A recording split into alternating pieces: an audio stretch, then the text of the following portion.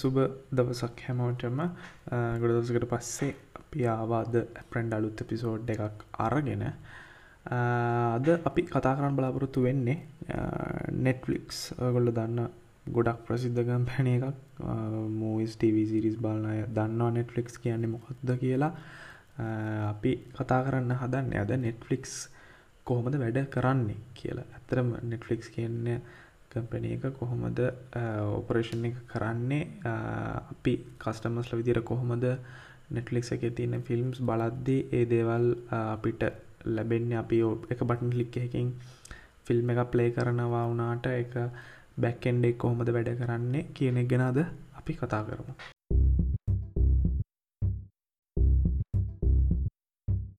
හරි අපි බලමු මුලින්ම දැන් මේ පොඩ්කාස්ට් එක අහන ගෙන් එක්කෙනෙක් හරි ඉන්න පුළුවන්නේ Netflix කියන්නේ මොකක්ද කියලා අයිඩියා එකක් නැති. හරි මෙහෙමයි. Netflix කියන්නේ ටෙක්නොලොජි බේස්ඩ් කම්පැනි එකක්. මේක ෆවුන්ඩ් කරේ 1997. මේක ඇමරිකන් බේස්ඩ් කම්පැනි එකක්. මේ කම්පැනි එක මීඩියා කම්පැනි එකක්. ඇත්තටම මේ කම්පැනි එක අපි බිස්නස් මොඩල් එක ගත්තොත් ඒ කියන්නේ ඒ කම්පැනි එක කොහොමද මෙච්චර කල් 97 ඉඳන් 2020 වෙනකන් පැවතුනේ කියලා කතා කරත් ඒගොල්ලෝගේ බිස්නස් මොඩල් එක ගත්තොත් ඒගොල්ලෝ කරන්නේ කස්ටමර්ස්ලාගෙන් සල්ලි අරගෙන මාසෙට ගාණක් අරගෙන කස්ටමර්ස්ලාට ඇති වෙනකල් ඒ කියන්නේ අපිට ඇති වෙනකල් ෆිල්ම්ස් TV සීරීස් බලන්න දෙනවා. මේගොල්ලෝගේ ෆිල්ම්ස් TV සීරීස් කැටගරි එක ගත්තාම කැටගරි ගොඩක් තියෙනවා.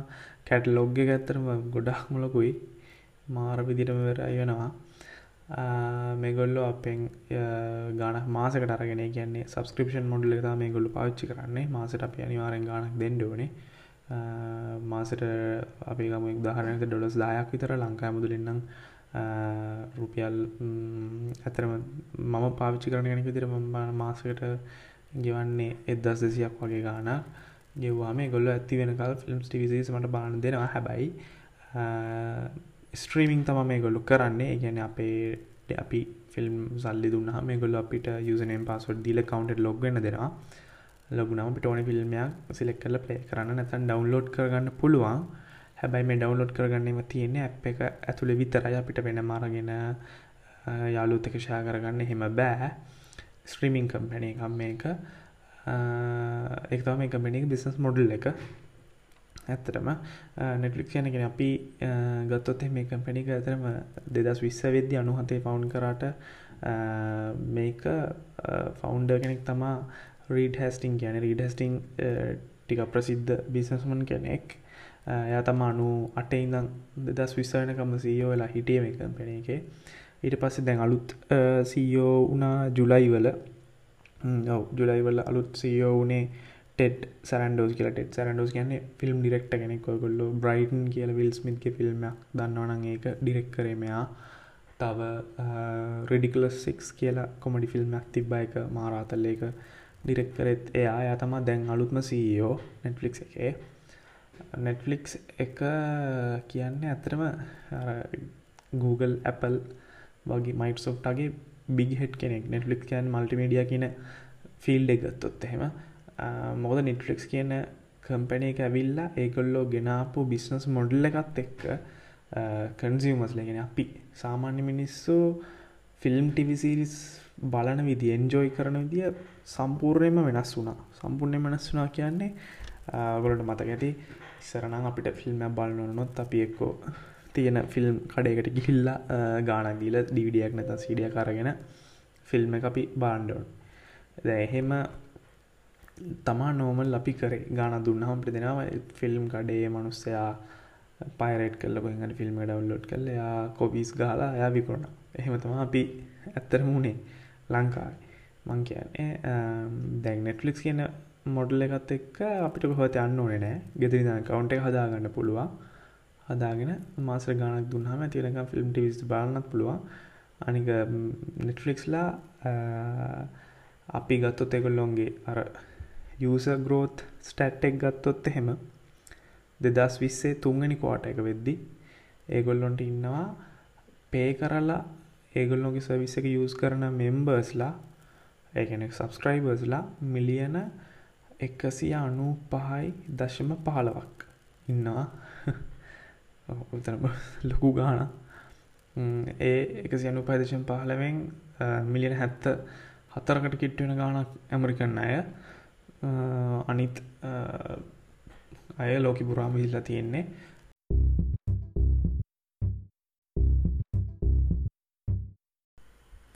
අපි දැන් කතා කරා Netflix කියන්නේ මොකක්ද? ඒකේ බිස්නස් මොඩල් එක මොකක්ද? ඒකේ මොනවද තියෙන්නේ කියලා. අපි දැන් බලමු ඒක. දැන් මම ඔයාලට කලින් කිව්වා එකේ ඉන්නවා මාසෙට සල්ලි දීලා එකේ ෆිල්ම් TV series content බලන අය මිලියන 196කට කිට්ටු වෙන්න කියලා 95.1ක් ඉන්නවා කියලා. දැන් අපි ගත්තොත් එහෙම අපි හිතමු X කියලා ෆිල්ම් එකක් තියෙනවා. ඒ ෆිල්ම් එක එකපාරට ලෝකේ ඉන්න කියන්නේ Netflix subscribe කරලා තියෙන මිලියන 195 දෙනාම බලන්න ගත්තොත් මොකක් වෙයිද? ඒ සර්වර් එකට ඒ ෆිල්ම් එක ඇත්තටම ඉන්ටර්නෙට් කම්පැනි එක නිසා ඒක සේව් කරලා තියෙන සර්වර් එකනේ. ඒකට මොනවා වෙයිද? අනේ එතෙන්දි තමයි අපිට බලන්න වෙන්නේ Netflix කියන කම්පැනි එක වැඩ කරන්නේ කොහොමද කියලා. Netflix කියන කම්පැනි එක වැඩ කරන්නේ CDN එක. CDN එක කියන්නේ content delivery network එක. මේක streaming architecture එකක්. content delivery network එකක ඉඳගෙන වෙන්නේ. දැන් අපි ගත්තොත් එහෙම දැන් Netflix කියන සර්විස් එකේ තියෙන ඔක්කොම ෆිල්ම්ස් TV series වල එකතුව size එකෙන් ගත්තොත් තියෙන්නේ ටෙරාබයිට් 300ක් විතර.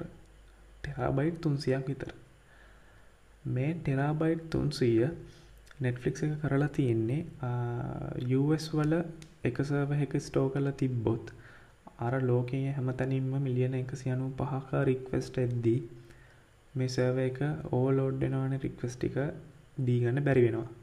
එතකොට වෙන්නේ අපි ගත්තොත් එහෙම සර්වර් එක තියෙන ඕස්ට්‍රේලියාව වල නම් සර්වර් එක තියෙන US වල නම් ෆිල්ම් X කියන ෆිල්ම් එක තියෙනවා US වල සර්වර් එකේ. ඔයා ඕස්ට්‍රේලියාවේ ඉඳන් අපි හිතමු ශ්‍රී ලංකාවේ ඉඳන් මේකට රීච් වෙන්න හදද්දී මාරම ලේටන්සි එකක් එනවා. ඒ කියන්නේ ඔයාට රික්වෙස්ට් එක ඇවිල්ලා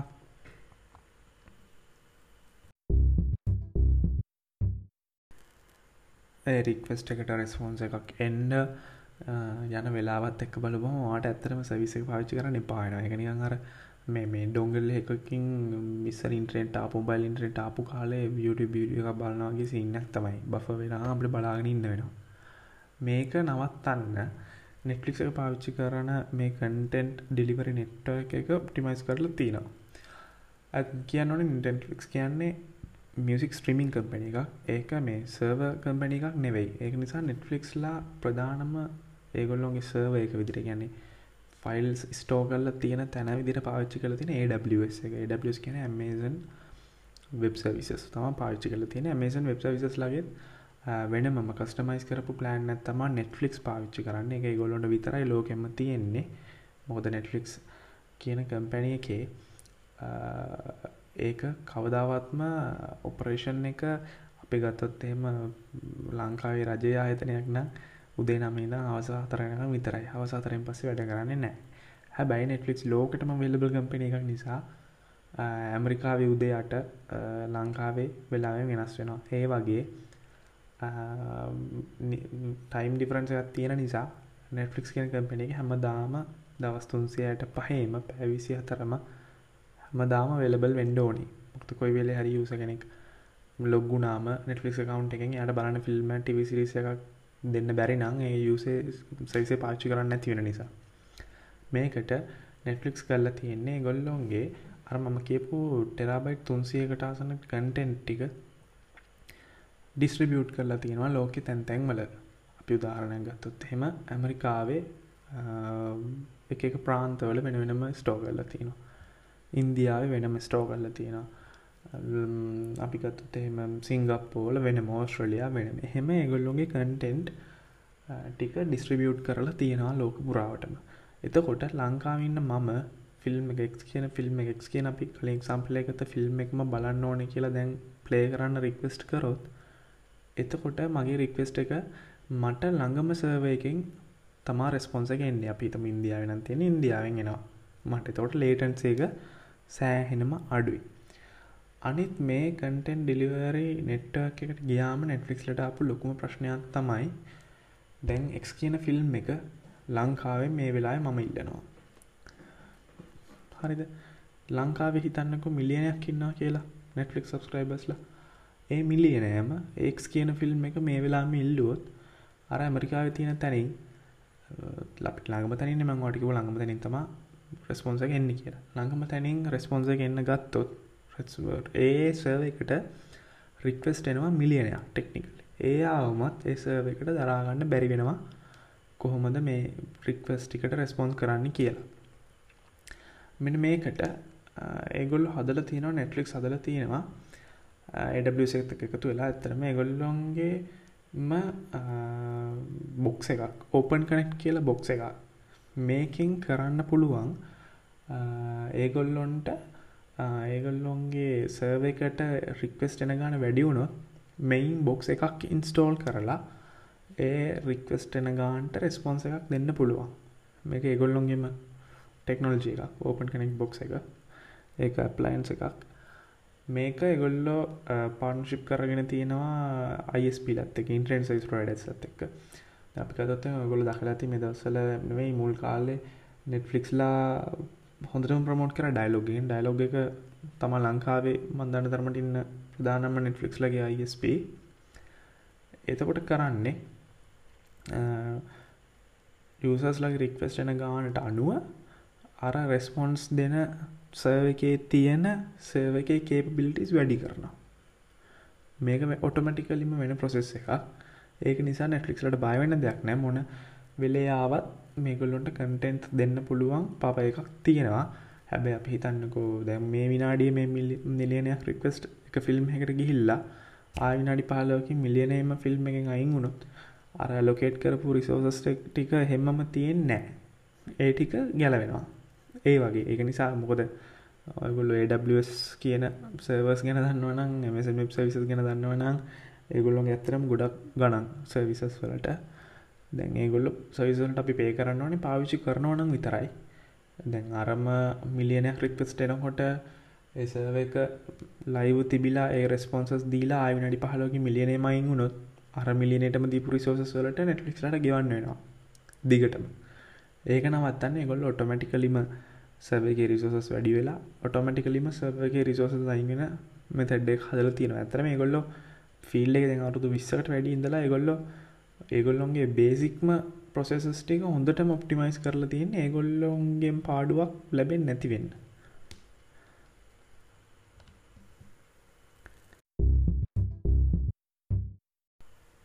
දැන් අපි කතා කරොත් සමහර එකක් විදිහට කොහොමද Netflix කියන ඩල්ලක්ස් නෙමෙයි Netflix වැඩ කරන්නේ කොහොමද කියලා කතා කරගත්තා. Netflix කම්පැනි එකකට තියෙන්නේ ඒගොල්ලෝගේ කන්ටෙන්ට් තියෙන්නේ ටෙරාබයිට් 300ක් විතර. ඒගොල්ලෝ ඒ කන්ටෙන්ට් ටික දාලා ඒගොල්ලොම හදපු බොක්ස් එකක් ඉමේජින් කරගන්න බොක්ස් එකක් තියෙනවා. ඒකට කියන්නේ open connect කියලා. ඒක අප්ලෝඩ් කරලා තියෙනවා Amazon Web Services වලට. කරලා ලෝකෙ තැන් තැන් වලට ඒවා ඩිස්ට්‍රිබියුට් කරලා තියෙනවා.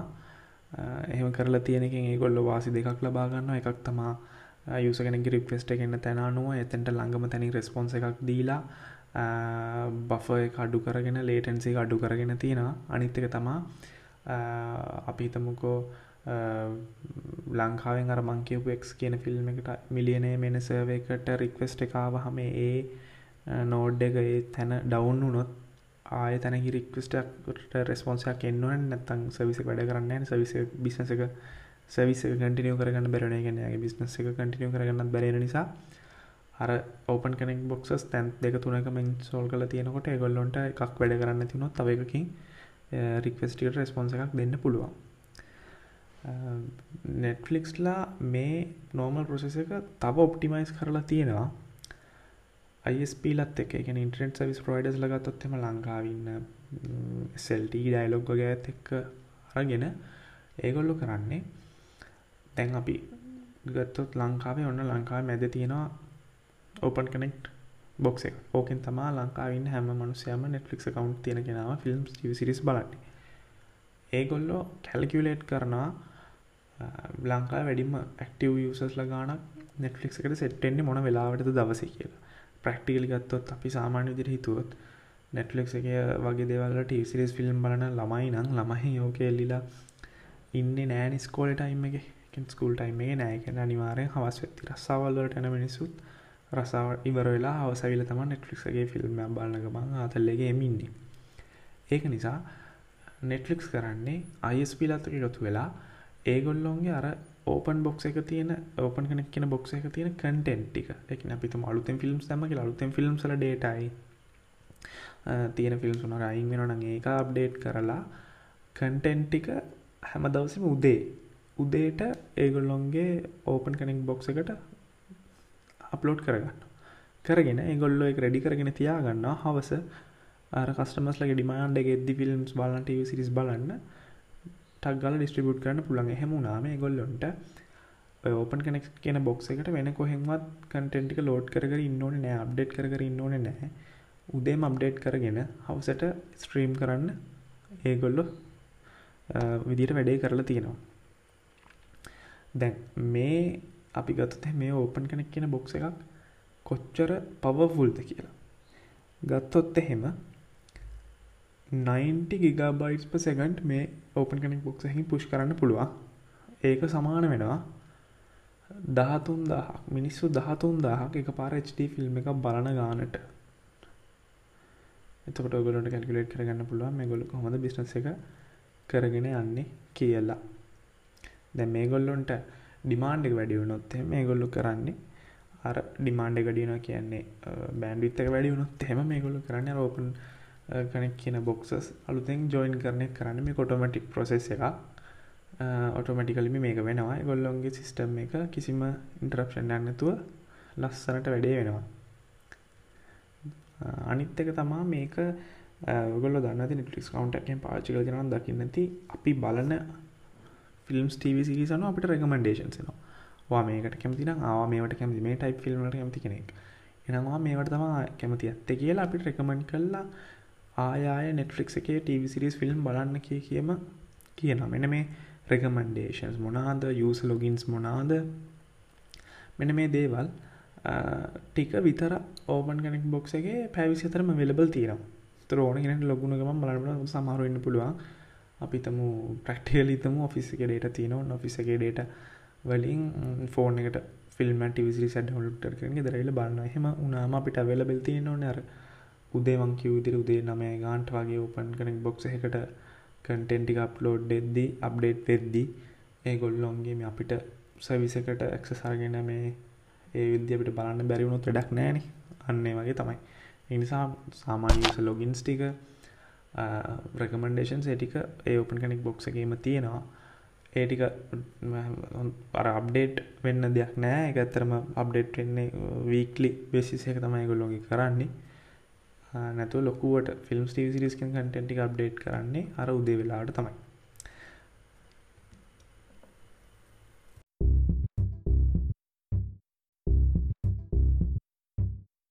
දැන් ඔයගොල්ලන්ට සමහරට ප්‍රශ්නයක් වෙන්න පුළුවන්. Netflix ලා ඇයි AWS ඒ කියන්නේ Amazon Web Services එක්ක partnership එකක් ගහගෙන තියෙන්නේ? මොකද Amazon Web Services කියන කම්පැනි එක නේ. Amazon කියන කම්පැනි එකේම එක කම්පැනි එක තමයි Amazon Web Services. ඒගොල්ලොන්ගේම streaming service එකක් තියෙනවා Amazon Prime කියලා. ඇයි ඒගොල්ලෝ Netflix ලාට support එක දෙන්නේ ඒක කරගෙන යන්න කියන එක ප්‍රශ්නයක් වෙන්න පුළුවන්. ඇත්තටම ගත්තොත් එහෙම මම කලින් කිව්වා Netflix කියන කම්පැනි එකට කම්පිටිටර් කෙනෙක් නැහැ ඇත්තටම. Amazon Prime කියන කම්පැනි එක කම්පිටිටර් කෙනෙක් වුණාට ඒක අර හොඳටම කස්ටමර්ස්ලා ඇදලා ගන්න පුළුවන් තරම් කන්ටෙන්ට් නැහැ. ඒක නිසා ඒක ලොකු පුෂ් එකක් නැහැ ඒ සර්විස් එකට. එහෙම ගත්තාම Netflix ලා ගේ බිස්නස් මොඩල් එක ගත්තොත් ලොකුවට මේගොල්ලොන්ට මහන්සි වෙන්න ඕනේ මේ ෆිල්ම්ස් TV series ඒගොල්ලොන්ගේ සර්වර්ස් වලට ඒ කියන්නේ ඒගොල්ලෝ Amazon ලාත් එක්ක සෙට් වෙලා කරන සර්වර්ස් වලට අප්ඩේට් කරගන්න. ඒ කියන්නේ සර්වර්ස් අනිවාර්යෙන් ඕනේනේ. එහෙම ගත්තාම මේ බිස්නස් මොඩල් එකේදී Netflix කියන කම්පැනි තියෙන නම් අනිවාර්යෙන් Amazon Web Services තියෙන්න ඕනේ. ඒක නිසා Amazon ලා එකකින් උපරිම ප්‍රයෝජන ගන්නවා. මොකද මිලියන 195ක් කියන්නේ පොඩි ගාණක් නෙවෙයි. අතරම මේවා ඩොලර්ස් වලින් එන ගණන්නේ මාසෙකට. ඒකෙන් ලොකු ගාණක් Amazon එක ගන්නවා. ඒතකොට Amazon එකට ෂුවර් කස්ටමර් කෙනෙක් ඉන්නවා. ඒගොල්ලොන්ගේම සර්විස් එකකුත් තියෙනවා. ඒකත් දිනු කරගෙන යන්න පුළුවන්. ෂුවර් මේන් කස්ටමර් කෙනෙක් ඉන්නවා Netflix කියලා. එයාලගෙන් monthly ෂුවර් payment එකක් ලැබෙන නිසා Amazonලා Netflix එක partnership එකක් ගහලා තිනවා. අනික Netflix ලට ඕනේ විදිහට open connect box එක ඒ scene එකට customize කරලම තියෙනවා AWS ටික. ඒක නිසා අර දෙන්නටම win win situation එකක් තමයි Netflix ලොකු වෙන Amazonට ලැබෙන ගාණත් වැඩි වෙනවා. ලොකු වෙන ඇසින් මේ කස්ටමර්ස්ලා වැඩි වෙන Amazonට ලැබෙන ගාණත් වැඩි වෙනවා. ඒක නිසා අර දෙන්නම දිරන scene එකක් තමයි තියෙන්නේ. ඒක නිසා තමයි අර ලොකු කම්පැනි එකකට කියන්නේ Amazonලා ඒගොල්ලොන්ගේ ප්‍රොඩක්ට් එකක් තියෙද්දිත් ඒ ප්‍රොඩක්ට් එකේ මේන්ම කම්පිටිටර්ට සපෝට් එක දෙන්නේ. ඒ නිසා ඔකට අපි සරලවම ගත්තත් උදාහරණයක් විදිහට කියන්න පුළුවන්. Apple iPhone එකේ components ගොඩක් හදන්නේ Samsung ලානේ. දැන් Samsung Apple ඇත්තටම ගත්තොත් එහෙම තරගකාරයෝ දෙන්නෙක් නේ. ලෝකේ හොඳම ෆෝන් එක මොකද්ද කියලා අහුවොත් අන්තිමේට නවතින්න වෙන්නේ Samsung එකකින් නැත්නම් iPhone එකකින් නේ. Apple ලගේ මේ ගොඩක්ම components හදන්නේ Samsung ලා. උනාට Samsung ලට ඕනේ නම් පුළුවන් නේ Apple ලට ඕනේ components එක දෙන්න නැතුව නේ. එතකොට iPhone එක හදාගන්න බැරි වෙනවනේ Apple ලට. එහෙම කරන්නේ නැහැ. මොකද iPhone කියන එක අනිවාර්යයෙන්ම අවුරුද්දකට ලක් මිලියන 100ක් විතර විකිනවා. ඒකෙන් ලොකු ලාභයක් Samsung ලත් අරගන්න හින්දා දෙන්නම දිනනවා. කස්ටමර්ස්ලාත් වෙනම දෙගොල්ලොන්ටම ඉන්නවා. එහෙම ලොකු කම්පැනිස් වුණාම ඒගොල්ලොන්ගේ බිස්නස් මොඩල් එක දුවන්නේ ඒක නිසා.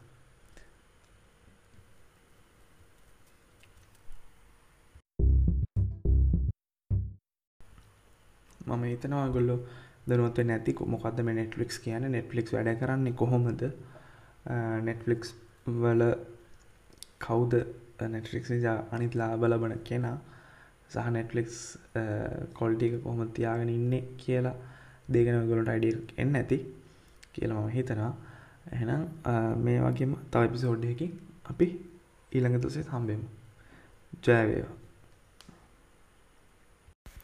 අපි මේ එපිසෝඩ් එකේ කතා කරපු විස්තර ගැන අපේ apprender.com කියලා අපේ අලුත්ම වෙබ්සයිට් එකක් තියෙනවා. අපි ඒකේ මේ ගැන ලොකු ආටිකල් එකක් විස්තරත් එක්කම දාලා තියෙනවා. ඒකේ ලින්ක් එකත් අපි පහළ ඩිස්ක්‍රිප්ෂන් එකෙන් දාන්නම්. වැඩි විස්තර ඕන නම් ඒක කියවලා අරගන්න. ජය වේවා එහෙනම් ආයෙත්.